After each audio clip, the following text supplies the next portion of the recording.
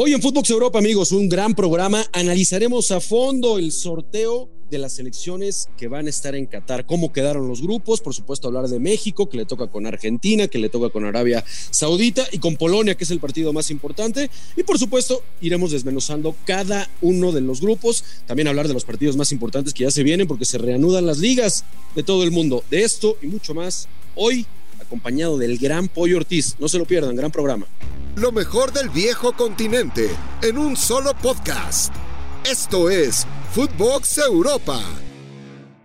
Hola amigos, ¿cómo están? ¿Cómo les va? Qué placer saludarlos y encontrarnos en un episodio más de Footbox Europa. Hoy con el gran Pollo Ortiz para platicar de este sorteo, de cómo quedaron, por supuesto, la selección mexicana, cómo quedó en ese grupo que ya es costumbre enfrentar a Argentina, ver cómo nos puede ir con los polacos. Mi querido Pollo, te mando un abrazo, bro, te saludo con mucho gusto.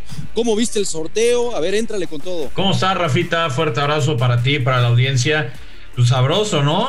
Nos tocó un grupo coquetón, creo que sí pudo ser mejor, pero también pudo ser mucho peor, así que, a ver, con Argentina el tiro está muy bravo, pero tenemos el antecedente de que México contra los equipos importantes en primera ronda, pues casi siempre la libra, ¿no? Por lo menos del 94 a la fecha, así que ese antecedente está bueno. Creo que Polonia nos vamos mucho con el miedo a Lewandowski, ¿no? Pero es una selección que en Eurocopas y en Copas del Mundo se ha visto muy floja, y Arabia Saudita que para mí fue un bálsamo. Cuando salió Arabia Saudita, yo me abracé hasta con mi perro y dije, vamos que vamos, estamos a medio camino rumbo a octavos de final. Sí, la verdad, a ver, con Argentina 3 veces, Pollo, ya en mundiales, y las 3 veces pues nos han bateado, ¿no? Esa es una realidad. Por supuesto que México en la historia, ¿no? En la historia sí lo dicta, se crece, bro, se crece contra equipos de otro nivel. Hay que olvidar ya lo de la eliminatoria. Decías lo de Polonia, yo creo que ese es el partido. O sea, así como el mundial anterior era el partido contra Suecia, ¿no? Que nadie esperaba que le ganaras a Alemania. Hoy el partido importante es contra Polonia.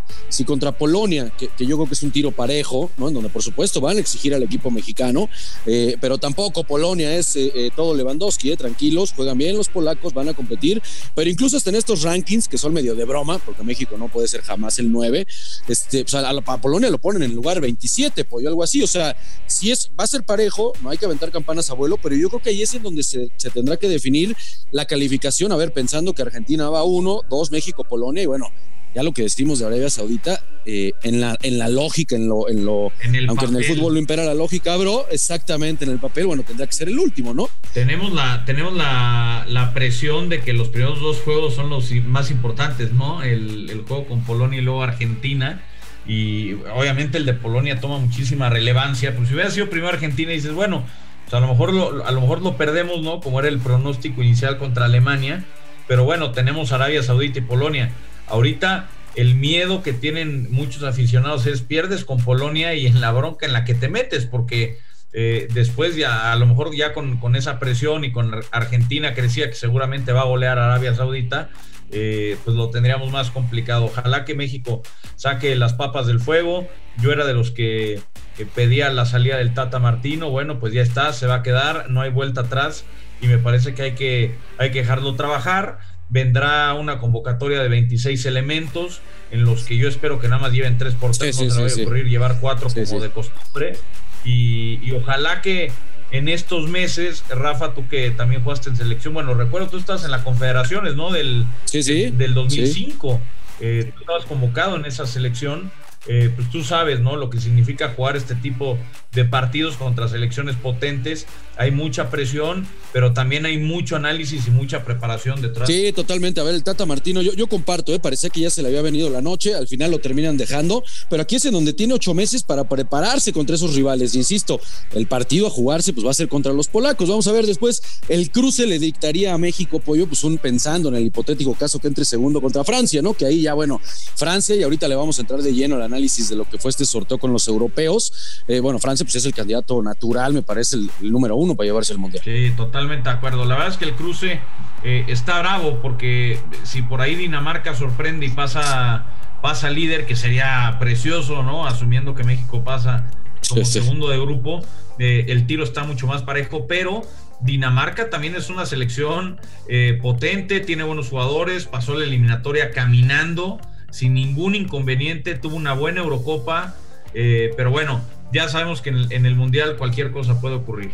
Totalmente de acuerdo. Pues bueno, Pollo, con los europeos, ¿cómo viste los grupos? A ver, si quieres arrancamos ahí primero con el grupo B, el grupo de Inglaterra, ¿no? En donde está Inglaterra, Irán, Estados Unidos. Bueno, y el que gane, ¿no? Sabemos que Gales está esperando, sea Escocia o Ucrania, va a ser Escocia por el tema bélico, ¿no? Ya tanto platicado. Ahí, ¿quién te parece que son los dos que llevan mano? Inglaterra, por supuesto, uno, y después que... Yo creo que lo lleva Inglaterra y Estados Unidos, ¿no? A mí ese grupo, qué suerte tiene Estados Unidos, me cae de madre que están tan bravos, porque aparte el cruce, el cruce no les toca tan bravo, ¿no? O sea, Holanda, Senegal son equipos potentes, obviamente, pero Ecuador y Qatar, pues sí, son un poquito más flojos. Yo creo que Estados Unidos e Inglaterra llevan mano. Por ahí se puede meter Ucrania, ¿no? Que puede estorbar, ya vimos de lo que es capaz el equipo ucraniano, si es que califica, pero sí, creo que los norteamericanos e Inglaterra llevan mano. Bueno, ahí está el tema también, por supuesto, Pollo, que ya platicamos de los franceses, que junto con Dinamarca llevan mano, esperando que, bueno, ahí tendría que ser Perú, ¿no? Vamos a ver si dice otra cosa, ojalá y ganen los de Gareca. Y en el grupo, pues donde nadie se quería enfrentar, mi querido Pollo, en ese bombo B donde estaba Alemania, pues nadie quería, ¿no? Enfrentarse con los alemanes, ya sabemos cómo son, y para suerte, pues le termina tocando a los españoles. ¿Qué cruce vamos a ver ahí, Sí, va a estar sabroso, porque además Japón y Costa Rica, ¿no? Que en teoría es favorita contra Nueva Zelanda, pues ya hemos visto que Costa Rica en un mundial pintaba para tragedia, ¿no? Con Uruguay, Inglaterra, Italia, y terminó pasando líder de grupo, así que no se podrán confiar del todo. Japón es una selección potente en Asia, creo que era uno de los equipos importantes, ¿no? De ese tercer bombo, pero bueno, en teoría Alemania y España llevan mano. El tema es que se van a pelear a muerte por el primer lugar, porque del otro lado está Bélgica. Sí, se van a dar con todo en ese cruce. Mencionas el grupo F, el de Bélgica, precisamente con Canadá, Marruecos y Croacia. Ahí a quién ves, lleva mano, debe de llevar mano Bélgica. Después Canadá le podrá competir con Croacia. Me parece que ellos se tendrán que jugar el segundo lugar, ¿no? O van a pagar la novatada de tener 36 años sin asistir al Mundial. Híjole, la verdad es que está bravo. A ver, la selección de Canadá, que tiene a Jonathan David, que tiene por supuesto a Alfonso Davies, hay que ver si regresa Alfonso Davies o no, porque creo que ese puede ser un punto clave. Yo no descarto a Marruecos, Marruecos en África hizo una buena eliminatoria, pasó con solvencia, tiene jugadores en buenos equipos europeos. Obviamente Croacia creo que lleva mano en principio con Brozovic, con Perisic, con Luka Modric, en fin, son los subcampeones del mundo y obviamente no los podemos descartar, pero sí creo que Bélgica lleva la mano, y los otros tres se van a batir a duelo para ver quién es el guapo que se enfrenta al cabeza de serie del otro grupo. Sí, complicadito este grupo, está complicadito este grupo F.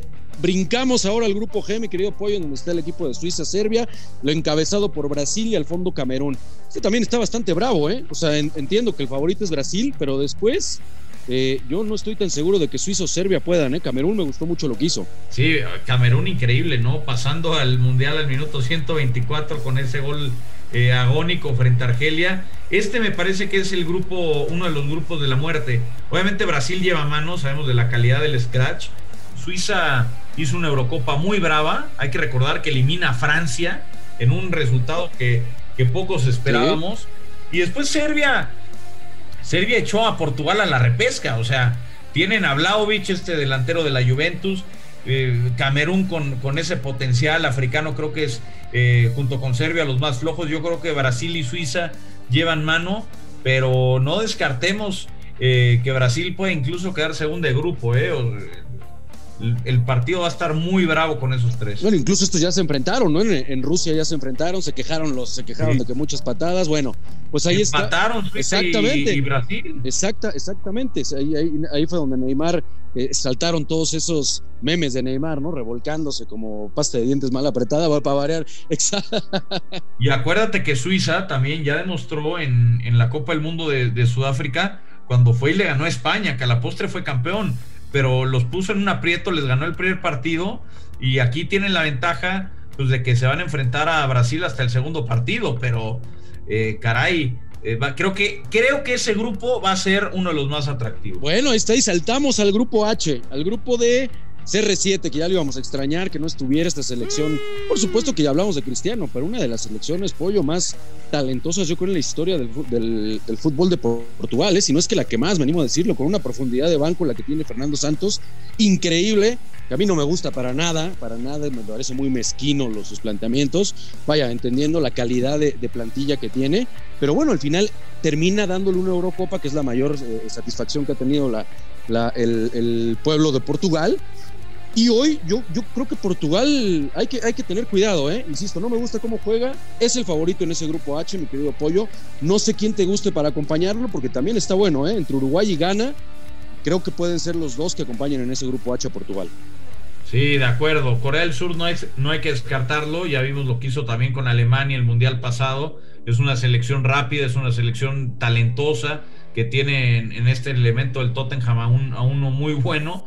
Arriba creo que Uruguay lleva mano, pero sí, la verdad es que los esquemas que plantea Fernando Santos regularmente son muy, muy ratoneros, pero coincido contigo, creo que la conglomeración de talento que tiene hoy Portugal no se la habíamos visto ni siquiera en la etapa de Nuno Gómez, de Pauleta, de Figo, de Cristiano. O sea, creo que esta selección además tiene jugadores que línea por línea te marcan una diferencia abismal, a ver si sale propositivo, y si no, ya tengo al técnico, se lo voy a recomendar a Ricardo Peláez para cuando se vaya el de año, que traiga a Fernando Santos a las Chivas. No, bueno, pero me parecería perfecto, no, márcale ya, ¿no?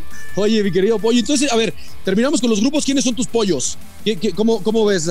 ¿Quién te gusta para campeón? ¿Quién en segunda línea? ¿Quiénes son tus tres favoritos para llevarse este Mundial de Qatar? Mis tres favoritos, me quedo con Brasil, con Francia y con Argentina. Esos son mis tres capos. Creo que la excepción puede ser España, creo que la excepción puede ser Bélgica, y de caballos negros me voy a subir al barco mexicano y al de Dinamarca. Creo que son dos equipos que pueden incomodar bastante si avanzan a la siguiente ronda. Sí, lo de los daneses, aparte con Eriksen, que ya regresó, bueno, la verdad es que todo el mundo deseamos que le vaya bien esa selección, y aparte han jugado bastante bien. Bueno, pues esas es las noticias en cuanto al sorteo, mi querido Pollo. Antes de despedirnos, porque se nos empieza a cortar el tiempo, recordarle a toda la banda que tenemos partidos importantes, ¿no? El fin de semana regresan las ligas, y cómo se extraña de repente las ligas, cuando vienen estas fechas FIFA, se extraña mucho el fútbol de la liga. Viene un cruce importante en la Liga Española.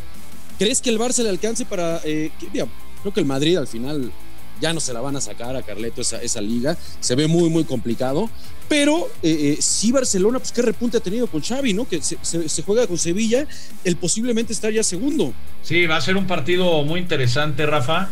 Yo creo que esta liga no se la van a quitar al Real Madrid, son muchos puntos de diferencia, son 12 puntos, son que pierda 4 partidos y que el otro no falle ninguno. No. Creo que es prácticamente misión imposible, más allá de lo que vimos en el Clásico, pero sí ha repuntado el equipo de Xavi, reforzó bien el equipo en el invierno, más allá de que en la liga deben dinero, la liga no le importa y los deja contratar.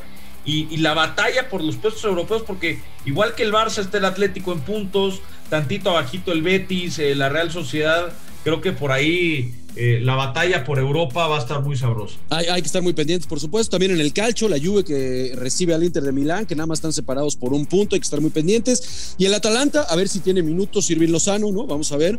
Recibe al Napoli, que es segundo lugar de la Liga Italiana, y están solamente 3 puntos por debajo del Milan. Entonces hay que ver fútbol, regresan las ligas, hay que estar muy pendientes, porque aparte, mi querido Pollo, pues lo platicamos la próxima semana aquí en Footbox Europa. Claro que sí. La buena noticia para el Napoli, el Chucky vuelve sano y salvo.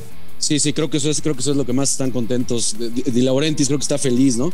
Pero bueno, hermano, te mando un abrazo, gracias por acompañarnos. Igualmente, mi Rafita, acá nos escuchamos la siguiente semana en Footbox Europa, y pues echarle toda la buena vibra a la selección. Quedan 8 meses para la Copa del Mundo, es buen tiempo para prepararse, estamos a tiempo, y ojalá que saquen las papas del fuego. Que nos sorprenda el Tata Martino y nos calle la boca a todos. El Pollo Ortiz, Rafa Márquez Lugo, un fuerte abrazo, banda, gracias por escucharnos. Esto fue Footbox Europa, exclusivo de Footbox.